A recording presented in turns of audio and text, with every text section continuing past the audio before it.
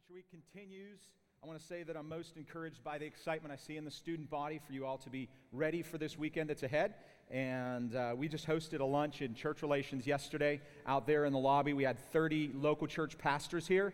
And I could say on behalf of Harry and myself and Lucas Alimon in church relations that those pastors are blessed and excited to have you students in their churches and coming to work for them. So what a great partnership we have going at this school between Masters University and your ministries in local churches. This past Monday, Paul Twist came and encouraged us to be motivated in our ministry by the greatness of the gospel.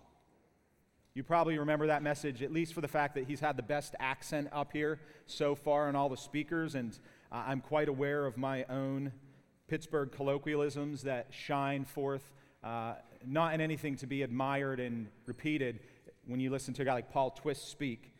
The only thing that I could say is I don't think anybody can get away with using the word twee in a message and still have respect from the audience when he talked about a twee message. And I think if I used that word twee growing up in Pittsburgh, I just got punched in the mouth for using the word twee. But Paul did highlight that the gospel is serious business.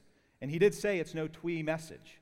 It's nothing to be trifled with, because he broke it down for us on Monday that the greatness of the gospel is great because of both its message of judgment, that what would we have to hope in if all we knew of was the judgment of God? And it's a serious message, and it's one that and as Paul said it, the gospel is good news, but for those that receive it. If you don't receive the gospel, then it's not good news. It pronounces judgment on the person that has heard that there is a holy God and he expects holiness from his creation. Yet he balanced that out by the greatness of the gospel in salvation. That as much as there are the horrors of hell and damnation, we bring the happiness of heaven to the ears of the people that we preach the gospel to, because we tell them that they can be saved. And so Mr. Twist reminded us of the sobering seriousness of the gospel message and the great hope that we offer with it. And so it's fitting in Outreach Week that we would start the week with that as we look across the scope of Scripture. And he took us to the Old Testament, matched it to the book of Mark, and said all throughout the Bible we hear this great message of salvation that would motivate us to tell people about it. And a great motivation to start. And I want to pick up on the idea of motivation for ministry as Outreach Week looms, and not just for Outreach Week, but in general to motivate us to ministry, not just in the greatness of the message that we hear in the gospel, but also how that message transforms us, what it does to our hearts to change us and make us ministers of the gospel, not just in what we say, but in our deeds. And so we're going to be in Luke 10 today, but before we get there, you could start turning. I want to talk about being motivated in life, because I think everyone has something that motivates them. Everyone has something that motivates them, particularly in doing things we're not naturally inclined to do. We all have something that would motivate us to say, I don't feel like doing that, but whatever it is that I don't want to do about that, there's some motivation I have to get over myself and do it. For me right now, it's exercise. My playing days are behind me, and I'm just not motivated to exercise right now. My exercise is, well, I was going to say walking to work because I live really close, but I have yet to even do that. I mean, I could lift for free at this gym, but I've been there twice, and once just to watch Sports Center because I didn't have cable yet. So my motivation to exercise is an all-time low right now. Now, when I played sports back in high school and college, the motivation was obvious. It was to perform. It was to get out there and do well and win a game and all that goes with that. But I'm a has-been, so I have no motivation for sports, except this week I was invited to play in a celebrity basketball game here. I think it takes place sometime towards the end of the month. And I heard about the legend of Harry Walls from last year's game. Yeah, there was the audience. Did you hear that, Harry? Yeah, there's some high expectations. Well, so I've heard about the legend of Harry Walls participating, and I thought, it wouldn't look good on me working for Harry in church relations if I didn't say yes, I would play in this game. And though reluctant, I've agreed, and now I have a motivation to work out, at least for 2 weeks. And really, it's not a motivation born out of I actually want to go and win this game. I don't even know who's playing in it besides myself and Harry. Hopefully some other people, but because he would definitely beat me one-on-one by far. But I'm not really motivated to win in the game or even to score a basket. I haven't played basketball competitively in front of an audience since 1996 when I was a sophomore in high school. And it was an inglorious ending to my career. At halftime, the coach actually came in and said, "Guys, why are you passing the ball to Ashoff?" Two things will happen. It's going to hit him and go off of his knee out of bounds, or he'll get it and miss the shot. I mean, there's no purpose. And I just sat there and took it. It's kind of like he's really right. So, my only motivation in even getting ready to exercise for this game is to avoid humiliation. But that's enough for me. I'm motivated to not be humiliated, that I can at least run up and down the court and not be out of breath. And so in life, motivation drives us in all areas, and I would venture to say, particularly in ministry. Though we would like to think our hearts are so inclined to serve God and to minister the gospel to others and to reflect the love of Christ to others and to be willing to be used for Him, I would like to think we just have this natural motivation to do that. We have the Holy Spirit in us. Yet, at times, I find myself not motivated to minister. And what I want to do today is motivate us by way of loving other people and seeing in the gospel an example of that in Luke 10, that motivation for serving others does start and is rooted in a heart of compassion, which first starts in realizing what God has done for us by His grace. And hopefully we will see that this morning. So if you're in Luke 10, you could follow along as I read the good story of the Good Samaritan, probably well familiar with it. We'll start in verse 25 because that's what sets the context. Luke 10, verse 25. And a lawyer stood up and put him to the test, saying, "Teacher, what shall I do to inherit eternal life?" And he said to him, "What is written in the law? How does it read to you?" And he answered, "You shall love the Lord your God with all your heart and with all your soul and with all your strength and with all your mind, and your neighbor as yourself." And he said to him, "You have answered correctly. Do this and you will live." But wishing to justify himself, he said to Jesus, "And who is my neighbor?" Jesus replied and said, "A man was going down from Jerusalem to Jericho and fell among robbers, and they stripped him and beat him and went away, leaving him half dead. And by chance a priest was going down on that road, and when he saw him, he passed by on the other side. But a Samaritan who was on a journey came upon him, and when he saw him, he felt compassion. And he came to him and bandaged up his wounds, pouring his oil and wine on them. And he put him on his own beast and brought him to an inn and took care of him. And the next day he took out 2 denarii and gave him to the innkeeper and said, 'Take care of him, and whatever more you spend, I will return and I will repay you.' Which of these 3 do you think proved to be a neighbor to the man who fell into the robber's hands?" And he said, "The one who showed mercy toward him." Then Jesus said to him, "Go and do the same." Well, if you have heard the phrase Good Samaritan, used frequently in our American culture as a catch-all phrase for an act of goodwill towards someone else, an act of benevolence, somebody being charitable or helpful. In fact, if you Google Good Samaritan, you'll get 11.8 million hits.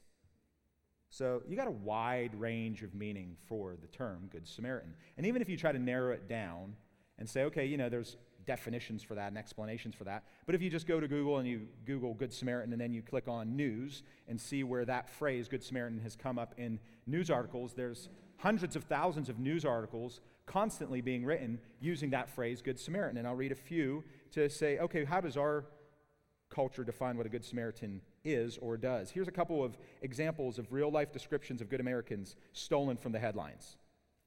Good Samaritan helps police nab burglary suspect. Good Samaritan rescues man from capsized boat off Galveston coast. Good Samaritan shot trying to stop kidnapping by illegal immigrant. Good Samaritan and Family Dollar employees take down attempted robber. Good Samaritan saves people from sinking Jeep. Good Samaritan rescues puppy thrown from car window. Sometimes the Good Samaritan can have bad things happen to them. Man arrested over truck stolen from Good Samaritan. And sometimes Good Samaritans can also be armed Samaritans. This headline, Good Samaritan pulls gun to stop McDonald's dispute. I just had to read about that one. So, quick story. there's a couple, they get into an altercation in a McDonald's somewhere in the Midwest. Of course, it wouldn't happen around here. But McDonald's is the hub of life out there somewhere, and these two people are in a dispute. It gets a little bit violent. Somebody's getting pushed against the wall, and I'll just read straight from the headline. That's when another man who was walking into McDonald's intervenes. So this guy just jumps right in. The man had military experience and described himself as a good Samaritan who was concerned a physical assault was about to take place. He had a permit to carry his concealed weapon. He lifted up his shirt, showed the gun, and the altercation ended. So, yeah, I get what those applause are about. But if you just read those headlines and didn't know what the Bible says or sets the context for Good Samaritan, you'd wonder, really, what is a Good Samaritan? Is it a superhero person? They rescue puppies and people in sinking jeeps? Is it it would sound more to me like a vigilante, stopping burglaries, pulling a gun to settle a dispute. Which, just the irony of that. The Good Samaritan pulls his gun. Stop fighting. Give him the chicken nuggets right now. and give me a few while you're at it. Because of the vast applications of the phrase Good Samaritan, it may be confusing for some, because if it means everything, then essentially it means nothing. Because you can just throw Good Samaritan on any act of benevolence or vigilante justice. But the reason I want to look at this today in connection to Outreach Week is after hearing about the greatness of the gospel on Monday, I want to zoom in to see a Christian's attitude of compassion, motivated by what God has done for them, lived out for the glory of God and the sake of the gospel. I want to show us today that if we're all in for the gospel of Jesus Christ, if Christ is all to us, yes, what Paul preached on Monday, the greatness of the gospel motivates us to preach the gospel and tell other people about the good news, but it doesn't end with that. There is also an accompanying lifestyle that shows the effect of the gospel in our lives. Furthermore, shows the effect that we have the Spirit of Christ, the Holy Spirit living in us and changing us to be more like Christ, and we'll see that in today's story of the Good Samaritan. And we'll see that loving others is a primary manifestation or expression of our love for God. It's undeniable. And we'll see that today. So I've outlined the sermon pretty simply, and I will go back to 25 to set the context that this whole parable of the Good Samaritan starts back in verse 25 and goes to verse 29 with one major question. So we'll start there before we even get to the parable. What's the big question that sets off this interaction? Well, look in verse 25. It starts with a lawyer who stands up to put Jesus to the test. Now, that's just never a good idea when that's the opening line about you. You stand up to put Jesus to the test. And he asks a question. At least he calls him teacher. Shows an element of humility there. Teacher, what shall I do to inherit eternal life? Now you may be wondering here, this lawyer, what type of lawyer is he? He's not a lawyer as we would think in the terms. He would be a scribe. He would be somebody that was an expert in the Old Testament that hung around the synagogue where Jesus would often be teaching. And that probably is why he's in the audience here, because in chapter 10, the audience is the disciples of Jesus Christ. If you look at chapter 10, Jesus had sent the 70-plus disciples out on a mission. They had come back. Verse 17, in chapter 10, it says, the 70 returned with joy. They were pumped up because they're doing the ministry now. They've been following around Jesus for a while, and he sends them out. He commissions them. They're back. They're excited. They were on, if you look at verse 16, they were on his mission. Jesus had said, look, if people are rejecting you, they're rejecting me. And so they're his ambassadors. This is the first time he's sent these disciples out, and they're returning saying, Lord, even the demons are subject to us in our name, implying that people are being changed. They're going out preaching the good news of the gospel, and things are happening. And yet Jesus brings them back down to earth, I think, in a moment of trying to keep them humble early on. And he basically says, verse 18, 19, look, I've seen this all before. I'm the one with the true authority. You're on borrowed authority. And then verse 20, like any good teacher, really tells them and shows them, guys, this is what it's really all about. Look at verse 20 and 10. He says, do not rejoice in this that the spirits are subject to you, but rejoice that your names are recorded in heaven. So prior to this lawyer asking a question about eternal life, he was probably in the audience and heard something about the idea of heaven or eternal life. Now Jesus is bringing his disciples back down to earth, his true followers, and telling them, look, it's kind of like When guys get excited, I remember this from playing football. We go out into a game and maybe we get a first down.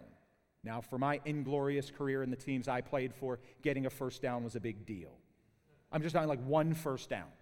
So we might come back to the huddle like high-fiving, let's call a timeout, let's talk about the first down. And coach would settle us down and be like, guys, there is an entire game left to play. You have one first down. I know, but we're so bad. This is so good. We actually got a first down. It's true. So Jesus is kind of bringing his disciples back down to earth here, saying, I know you guys are excited. The first mission went well, but you have a long, long mission in front of you. And let me remind you what this is all about. It's not really about you. It's what's been done to you. Verse 20. Rejoice, rejoice that your names are recorded in heaven. And he's basically telling them, look, the greatest thing about doing gospel ministry, first and foremost, is that you can do gospel ministry because God has done something in your life. So when Paul Twist comes on Monday to remind us of the greatness of the gospel, I hope that was the starting point, not just for Outreach Week, but maybe a reminder that encouraged your heart, the greatness of the gospel message, that has changed you. Because what that does, one, it grounds us and reminds us what we were apart from God, but it also motivates us moving forward to say, this is all privilege, isn't it? Ministry. If you're going to last in doing ministry, and not just for the pastors or the potential pastors in the room, any person that says, hey, if I'm to remain here, if live as Christ and die as gain, and it's for me to remain down here and not go to be with Christ, I got ministry in front of me the rest of my life. How am I going to keep going, moving forward? It's going to be remembering that gospel ministry is a privilege. How do I remember the gospel ministry as a privilege? I remember what the gospel did for me. And then you're motivated by grace, which is a far greater motivation than guilt.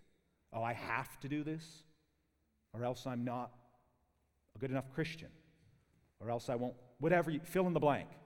And we can be motivated that way. But when grace motivates us to help us see that all ministry is a privileged ministry because of who we represent and that we were changed by it. We were this, but now we are that. And so this lawyer stands up, cued in that Jesus is talking to his disciples about eternal life or heaven, and asks the question, hey, what shall I do? And there could be a bit of presumption in this, everybody around knowing he's a lawyer. What shall I do? Because I see what your disciples are doing out there. But what about me? How do I inherit eternal life? And Jesus answers him. Verse 26, what is written in the law? How does it read to you? He turns it back around on the lawyer. And he knows the lawyer knows the Old Testament well enough to probably get this question correct. Now, if there was any amount of humility in this lawyer, if he was genuinely wondering, how do I inherit eternal life, even though Jesus returns serve and says, well, what's it read to you? If he was humble, he would probably ask another question like, well, you are the Son of God. Only you could answer this question for me. But he doesn't. He thinks, okay, this is my time to shine. And he says in verse 27, you shall love the Lord your God with all your heart and with all your soul and with all your strength and with all your mind, and your neighbor as yourself. And Jesus responds to him in verse 28, you've answered correctly. I mean, the guy gets it. He would be potentially excited at this point, thinking, you know what? I just showed to everybody around here, I know my Bible. I know how to get eternal life. Jesus said, and now this respect he has for him is he's a rabbi, he's a teacher, he's showing him some respect. But if he had true respect for him as the Son of God, he wouldn't have been the one to answer this question. He would have really earnestly wanted to know, no, you, Jesus, should be telling me how I get this eternal life. But he answers it himself. Jesus turns around and says, you've answered correctly. And he's thinking, I nailed it. But then Jesus adds this one twee little line. Just seeing if you're paying attention. Verse 28. Well, do this and you will live. And immediately there he is pricking the conscience of the prideful lawyer. Because he doesn't make it at this point about what the lawyer knows about eternal life, as in intellectual knowledge. He's saying, do this and you will live, to set him up on the horns of a dilemma. It's always where we get a true self-examination of who we are when we're on this horns of a dilemma. By Jesus saying, do this and you will live, now he has one of two choices. When this guy says, hey, I know what it is. It's to love the Lord your God with your heart, soul, mind, and strength, and to love your neighbor as yourself, which is basically the summation of all the law. And then Jesus turns around and says, okay, do this and you'll live. There's your eternal life. He has two options. One option is to say, well, I can't. So can you explain to me how I can so I can have eternal life then? Because I can't do this. I mean, he could admit to his own sinfulness that he can't do this and live. He can't perfectly fulfill this law of loving God with everything he has and then loving everyone else in the same way, taking that love and bending it to others. So that could be option A, is the humble path to admit his own fallenness, but option 2 we see in verse 29. Instead of saying that he can't measure up to perfection, admitting he needs a righteousness that's not his own, what does he say in 29? Wishing to justify himself. And there's where self-righteousness, self-justification comes into his life, and I would venture to say in my life and in anyone's life, when we are put on that horns of a dilemma, where does our righteousness lie? Where is it at? Where does it come from? How did it originate? And how will it continue in my life? The gospel brings us back to, it's a righteousness that's alien to me. It's imputed to me. John Bunyan, in his glorious testimony of becoming a Christian, wrote The Pilgrim's Progress, said the moment of his conversion was when he said, it was if I looked to heaven and saw that my righteousness was there and no longer down here, that I understood what it meant to be born again, that God opened my eyes to see the truth of the gospel. He would answer, my righteousness is in heaven. And for any of us, when we want to justify ourselves, we would ask a question that would allow us to then, okay, I can wiggle around this fact of perfectly keeping the law of God by deflecting it to some minor point, like in this scenario. Okay, well then who's my neighbor? Because he can't ask the question, who's God? I mean, he would be immediately out of the synagogue if he doesn't know who God is. And if he says something like, well, what is love?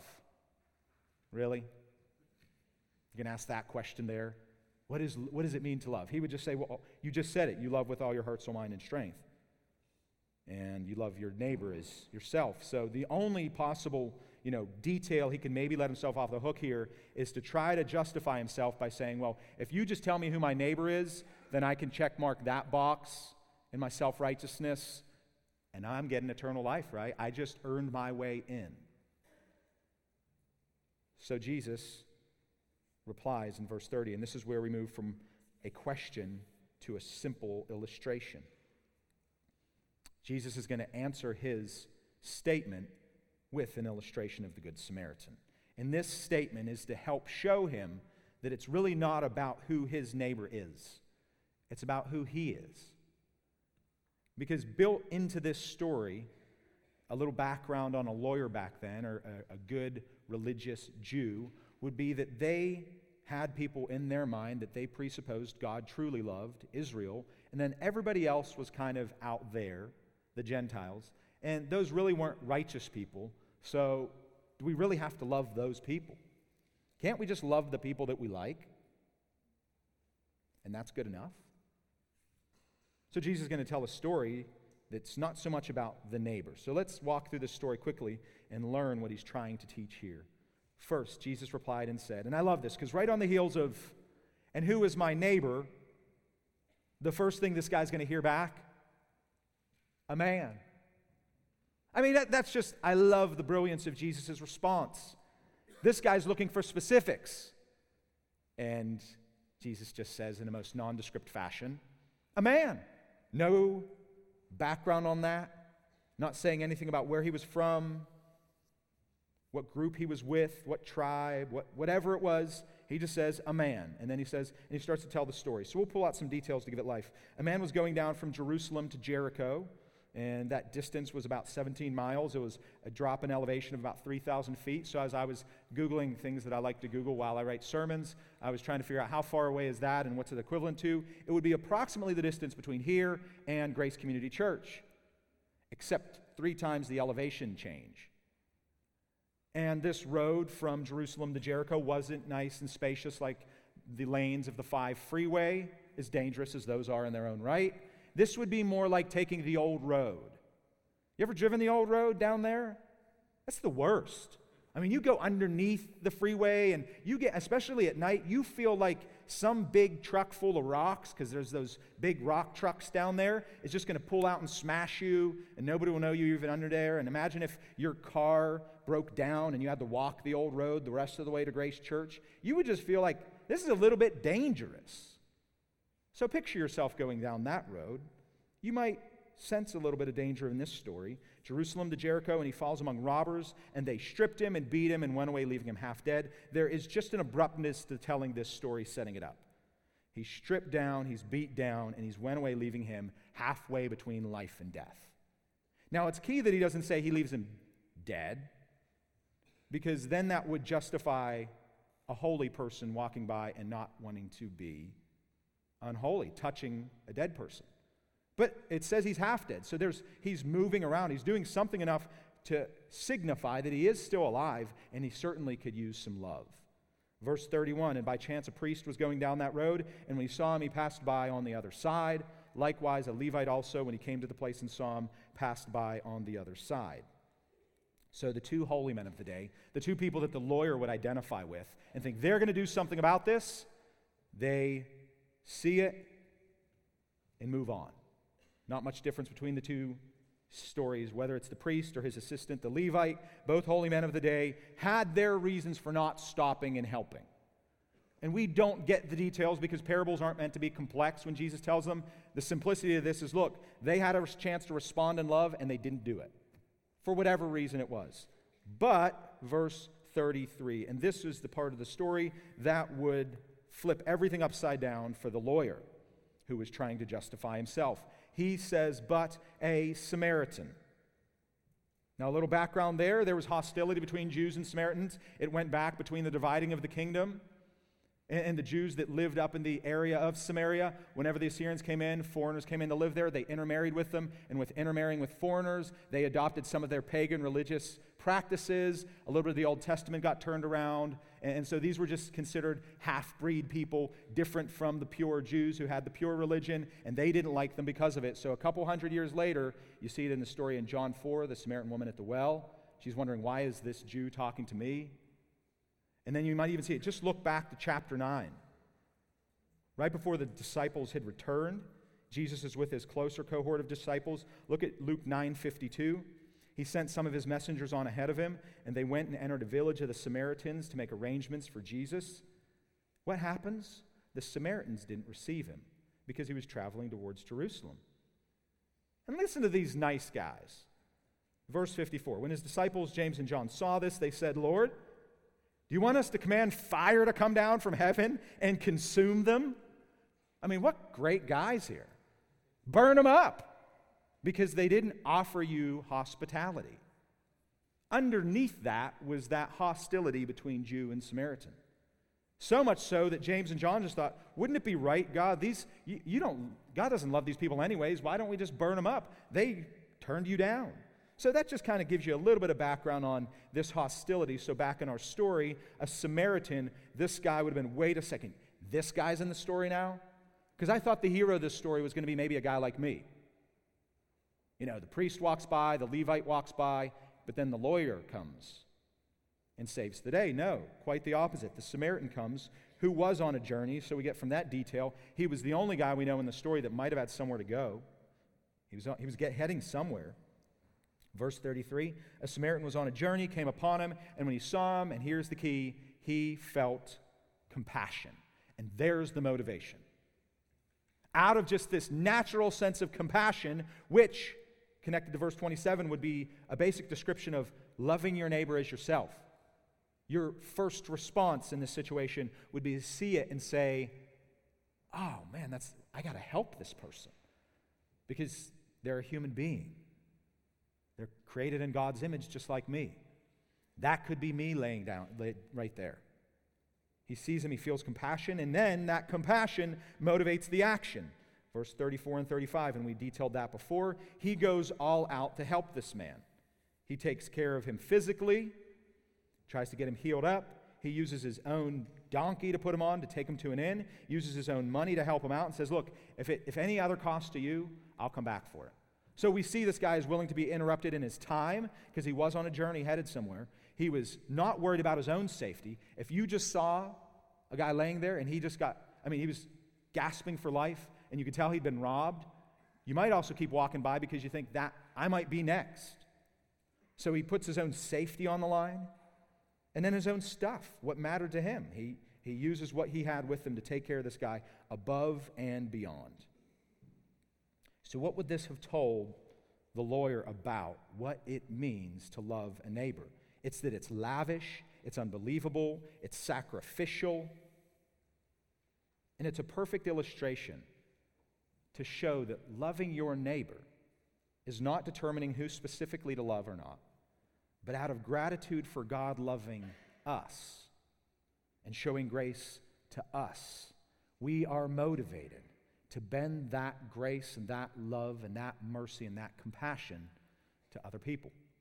It's a beautiful, simple story in this, that it just clearly frames, look, it's not about the details of the man, who the neighbor is. Give me a description. Just how down and out is he? It's a description of the person who responds. The hard-hearted Levite, the hard-hearted priest who just sees this guy and walks by. And then the compassionate Samaritan, which, by the way, I would say I don't know why the Good Samaritan is in your headings of your Bible. I think the compassionate Samaritan would be a more fitting title. Because this is not so much as about being good as it is about being compassionate. About sensing God has done something so good for me, so loving to me, so compassionate to me. I express my gratitude and love back to him in the way that I express it out there to others. Which brings us to one last command. To end the story, verse 36, Jesus now finishes the story, turns to the lawyer and says, which of these three do you think proved to be a neighbor to the man who fell into the robber's hands? And notice how he changed the scenario with the question. He said, who's my neighbor, the lawyer asks. Jesus says, well, who proves to be the neighbor? Who has the compassion and the action that shows they get what loving your neighbor is all about? And, you just read the verse 37, I just see his head lowering down, and he can't even bring himself to say, the Samaritan. The lawyer responds, the one who showed mercy toward him. And there was his answer for who his neighbor is. It's anyone that has any need at any time that you have the means to respond to, thereby proving that you are the actor in the story. You are the neighbor. You are the one taking the love of God, and if you've been changed by him, expressing that out to someone else.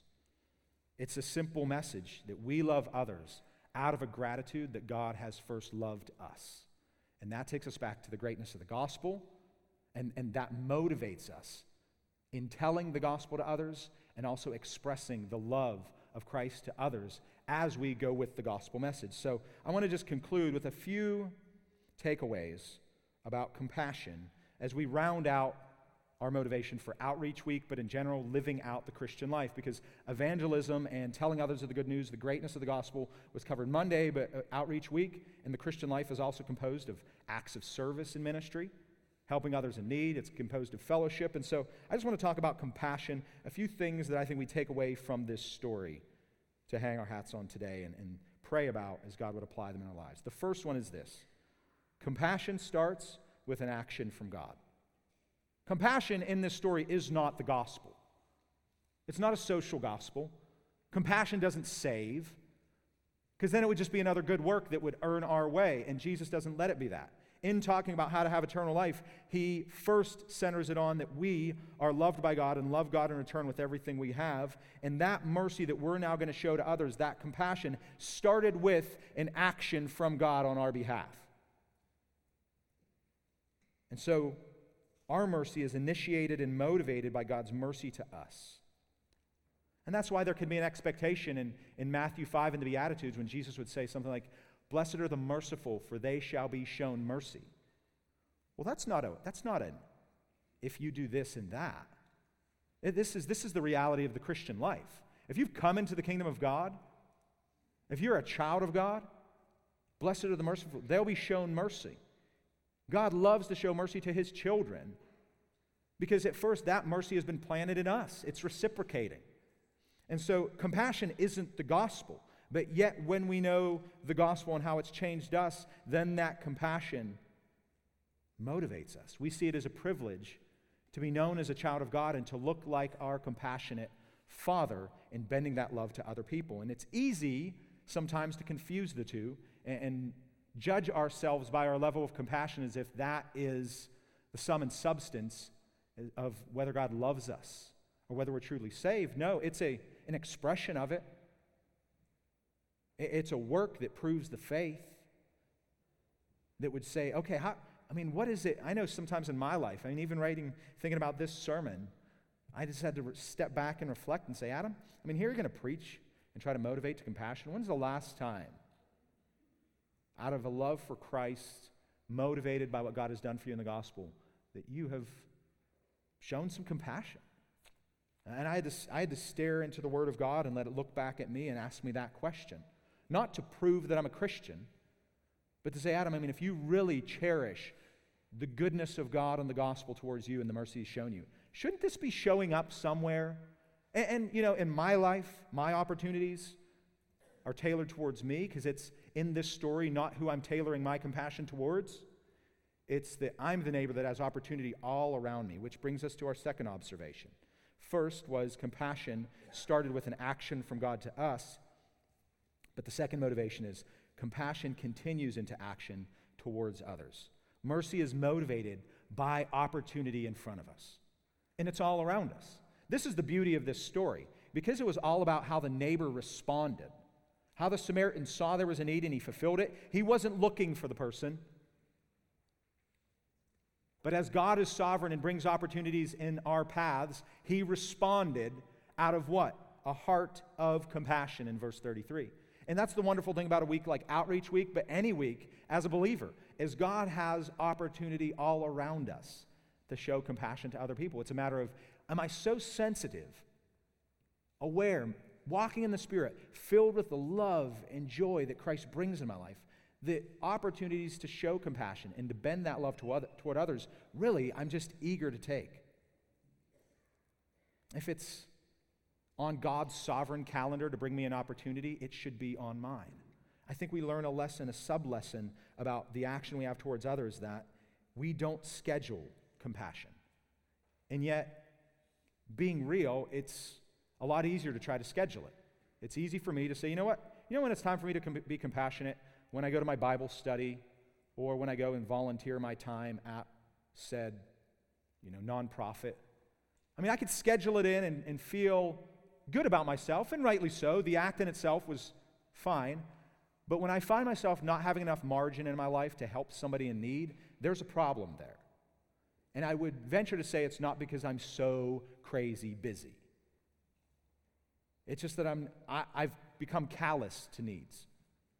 Because I'll always make time for the things that matter to me. Things that truly matter to me and to matter to you, you'll drop what you're doing at anytime. When somebody you love and care for and you have that natural compassion towards calls you up and says, can you help me out? You're not like, let me check my calendar and see if I can help you out. It just erupts in us that, that person's in need. I need to answer that call. And it's not a matter of, let me see if it works with my schedule. So we learn that in this story, this Samaritan who was on a journey, I think a sub-lesson there is, look, he just felt compassion and he sprung into action. Sure, he had somewhere to go. Sure, he had some oil and wine that he probably could have used somewhere else. He had some money that he spent on this man. But he said, know what? It could be used, I'm going to use it on this guy. It's needed right now. And if I believe that God provided this sovereignly, I'm going to respond. I think the second sub-lesson in this is that compassion is unbiased. It's not based on whether we like the person or not. It's simply an illustration that loving our neighbor is done to whoever God gives us to do this to whenever the opportunity comes. Luke 6:36, be merciful just as your Father is merciful. Whoever and whenever we're ready to respond with compassion. Love for God produces genuine love for people. And as you think about this week and the great reminder of the gospel and taking that forward, also think about there could just be a great number of opportunities just to have your heart tuned to the string of compassion, to say, you know what? Oh, that opportunity in front of me, yeah, that's it. And I'm kind of eager and waiting for God to bring it. And I think like many things in life, when I am praying for opportunity, God is not a stingy Father in heaven saying, you know what? I'm going to make Adam wait a week and see how bad he really wants to tell somebody about Christ. I'll let him wait 2 weeks to really respond to somebody in compassion. If I'm praying for opportunity, when I think of Paul at the end of Ephesians saying, hey, pray for me that I would have boldness, he was presupposing opportunity was there. The fields were ripe for the harvest. So I would encourage you, just as a practical way to apply this, start praying now. What opportunities is God going to bring you this week to respond in compassion? Whether that's in sharing the gospel with somebody or serving in a church with fellow brothers and sisters to say, hey, there looks like a need here that I could sign up for. All motivated by the great privilege it is to be a Christian, to have been saved, to know God, to follow His commands, and express our love for God and our love for other people. Let's pray. Father, we thank you this morning for the opportunity we've had to see in a very simple way that our compassion is motivated first by your love and mercy towards us as we bend that out towards others. We're thankful, Father, for this story. We're thankful for an opportunity that Jesus took to redirect this lawyer's thinking, that everything that he might have thought that was good about him, that story turned on its head, that it's not who we assume to be the righteous person that does the righteous deed. And when I look at my own life, Father, I realize that there was no righteousness in me that you saw initially to respond to. You saw the wretch that I was.